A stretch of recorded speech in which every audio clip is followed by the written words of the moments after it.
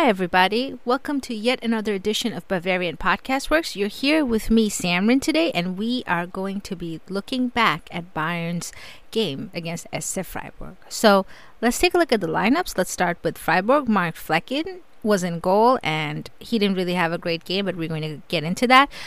Nico Schlotterbeck, Philipp Lienhard, and Manuel Gulde made up the back three. Christian Gunther and Jonathan Schmid were the wing backs. Hofler and Eggestein in the heart of midfield, Griefel and Hohler right in front of them, and Roman Shalai up front. For Bayern, it was Neuer in goal, Lewandowski up front, Phil in the middle, as we always do. Back four today, per what I saw in the lineup, Hernandez, Upamecano, Nianzou, and Pavard, but it didn't really look like a back four today. It did really look like Upa, Nianzou, and Pavard as a back three, with Hernandez pushed more up forward in a Davies role. Maybe that's in preparation for Davies coming back, but we'll get into all of that. It was the return of Leon Goretzka. I was very, very surprised to see him start, but he started next to Kimmich. He had a very good game. Coman, Müller, Sane in front of the double pivot of Goretzka and Kimmich, and as we mentioned, Lewandowski up front. So, the first half was, I guess if I wasn't supporting a team in this game, I would say a snooze fest. I don't know if any of you caught Union Berlin-Köln yesterday, but it really had a similar sort of feel in that unless you were really supporting one of the two teams, it might have been hard to get into the game. Yesterday, until Union scored, it was hard to get into it. Today, until Bayern scored, it really felt like two teams canceling each other out, but at the same time, I don't know how much of that has to do with how good either defense was, because I don't think either defense was very good on the day. It had to do with a lack of freshness, which is surprising to say after return from an international break, but it really did seem like the pacing was off, and both teams in the final third really struggled to make that last pass that would set up a, if not 100% chance, an 80% chance, if anything. Bayern's midfield was stabilized, though, with Goretzka back. You saw less panicky moments and more just decisiveness and more stability at the heart of midfield. And, you know, we haven't had Goretzka around for a while, so it was nice to see that. The second half, Goretzka's goal after his return really opened things up, and this is when not just Bayern but the game got going. I struggled not to put the blame on Marc Flecken for this one. Instead of getting to the ball, he took out his own defender, and as far as I know, Flecken recently came back as well into the first team, and it just, I don't know if today's performance helps him keep his place, because it was pretty terrible. So Goretzka got there ahead of him. Kimmich set it up with a beautiful, beautiful ball over the top.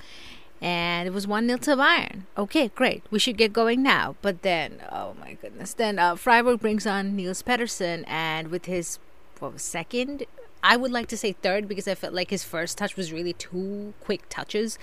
But his second touch basically led to Bayern conceding. And that seemed to me like a lack of concentration because there was a substitution going on. But yeah, and so now at 1-1, and with Bayern basically playing without a striker, I would say at this time. I think Lewandowski had just gone off at that point.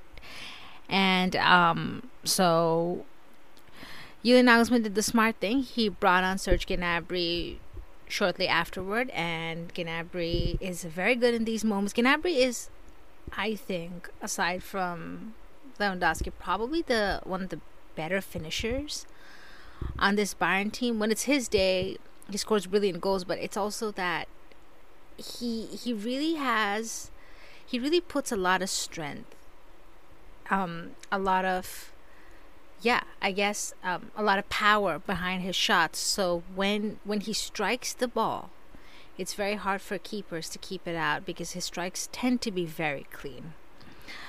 Gnabry made Schlotterbeck fall on the floor. Yes, that involved a slip, but he did leave Schlotterbeck on the floor after an excellent pass from Luca Hernandez to find him right after he came on, and he scored. 2-1 to Bayern at this point. Freiburg threatened not really that much. Bayern would get a third through Kingsley Coman. The goal in itself was a very good goal, but again, Flecken got beaten at his near post, and that should not be happening. A debacle ensued after that, which led to, I think, 8 minutes of stoppage time. We're going to get more into that, but other than that, Bayern also happened to add a fourth through Marcel Sabitzer in stoppage time, 90 plus 6 minutes on the clock, which was mostly really Gnabry's creation. But yeah, overall, I'd just like to point out Thomas Muller, who I thought had an excellent day today. Literally everything he did came off. It was a brilliant performance.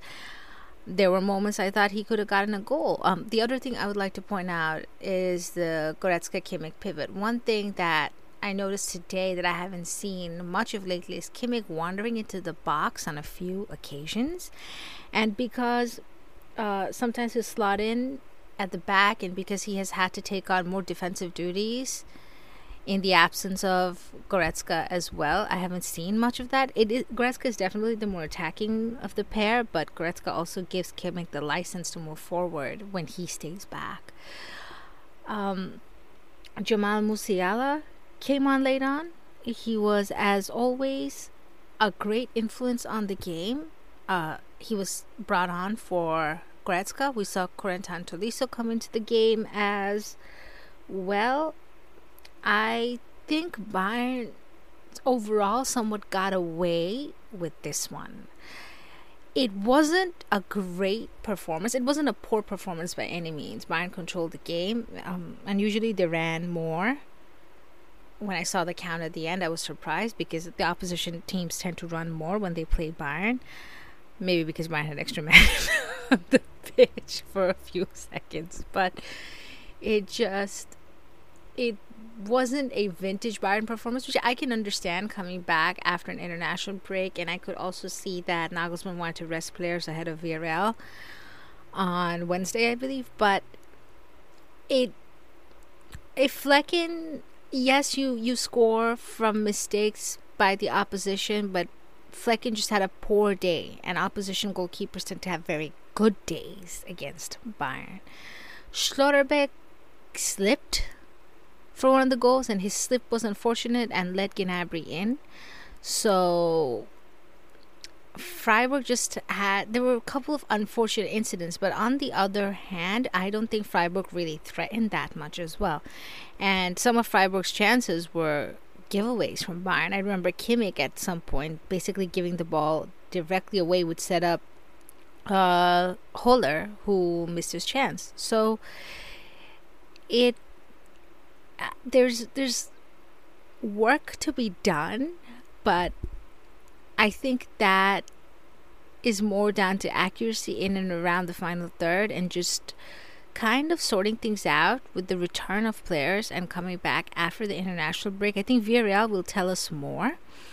If Freiburg had a more potent attack today, things might have looked different. I was surprised not to see Jung included from the get-go. I don't know if that would have necessarily made a difference, but Freiburg did look a bit lacking up front. Another name that I would have liked to see was Kevin Schade, but I don't think Kevin Schade was available today. At least I can't recall seeing him, but it just...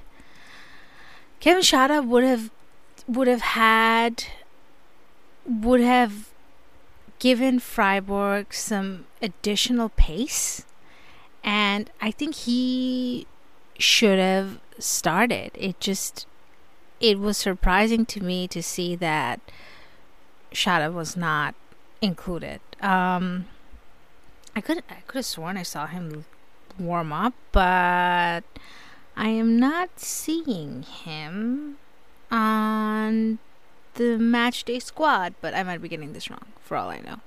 So I've seen Kevin Schade run at defenders. I have seen him really be a nightmare for many folks. So I am a little bit surprised that Christian Streich decided to leave him out, especially at 1-1 when they kind of had Bayern a little bit on the ropes.